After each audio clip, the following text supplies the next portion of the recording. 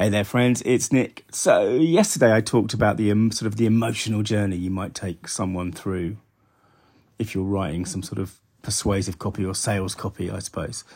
But I didn't give you any examples. And just Wendy and I went to the supermarket earlier on, to Sainsbury's, and it just occurred to me, one of the things that really surprises me every time I go is how many people still check out what I think of as the old-fashioned way. You know, these days, and for years and years now, you know, I go around with a little scanner, I scan the stuff, I put it into bags as I do it, and I check out in, you know, usually 60 seconds, maybe 2 minutes.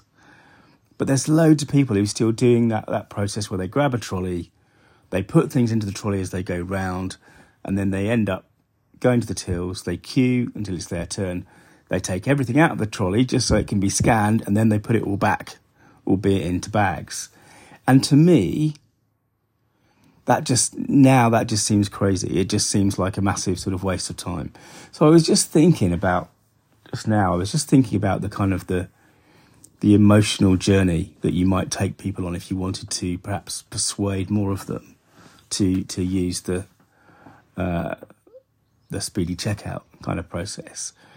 And what we have to do is we have to think about, you know, why are people still doing that? I mean, you know, and the obvious reasons, I guess, are it's comfortable. It's familiar because they've been doing that a long time. Or it might be that they are intimidated by the technology, for example.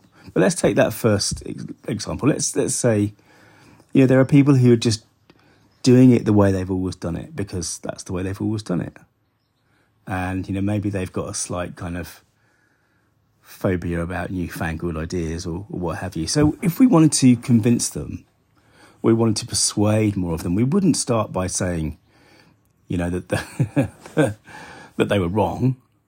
You wouldn't start by saying they were mistaken or they were idiots or, you know, they were behind the times. You'd start by talking about how great, familiar and comfortable things can be. You know, like an old pair of shoes that, you know, you've worn 1,000 times and they just fit you. They know you. But then you might segue into something. Yesterday we talked about the kind of the ups and downs of the emotion. You might say, of course, the problem is with that sooner or later, every pair of shoes wears out. And in the end, they'll do you damage.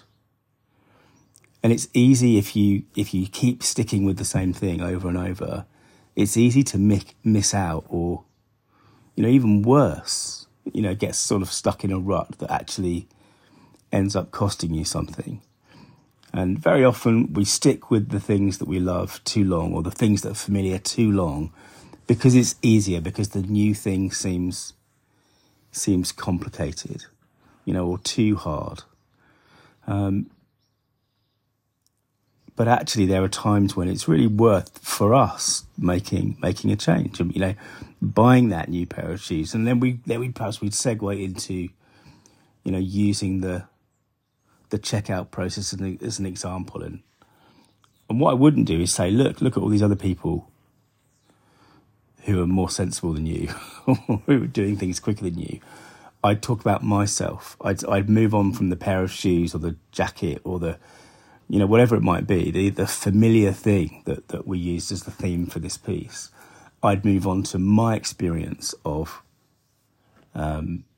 swapping, you know, whereas, you know, because I didn't do it straight away either. And my experience was I began to notice that there were people checking out through the speedy checkout faster than I could unload all my stuff onto the conveyor belt. They'd already be gone. And because I'd be talking about myself and my experience, it's not a criticism. It doesn't feel like an attack, but it also feels as, you know, people would see themselves in me, or they'd see their behaviour in me. And then I might say, because the main benefit obviously is speed, but I might say, and then the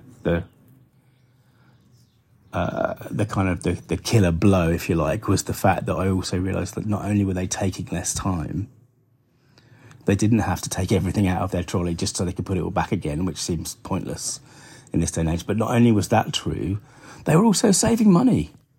they were also paying less because the little scanners which required the Nectar card automatically gave them lower prices on however many hundreds of things have lower prices, that week. Right now, Sainsbury's are making a big deal about this. But that's the kind of thing, it's sort of what I've talked about before. It's like taekwondo sort of thinking, taekwondo marketing. We're not seeking to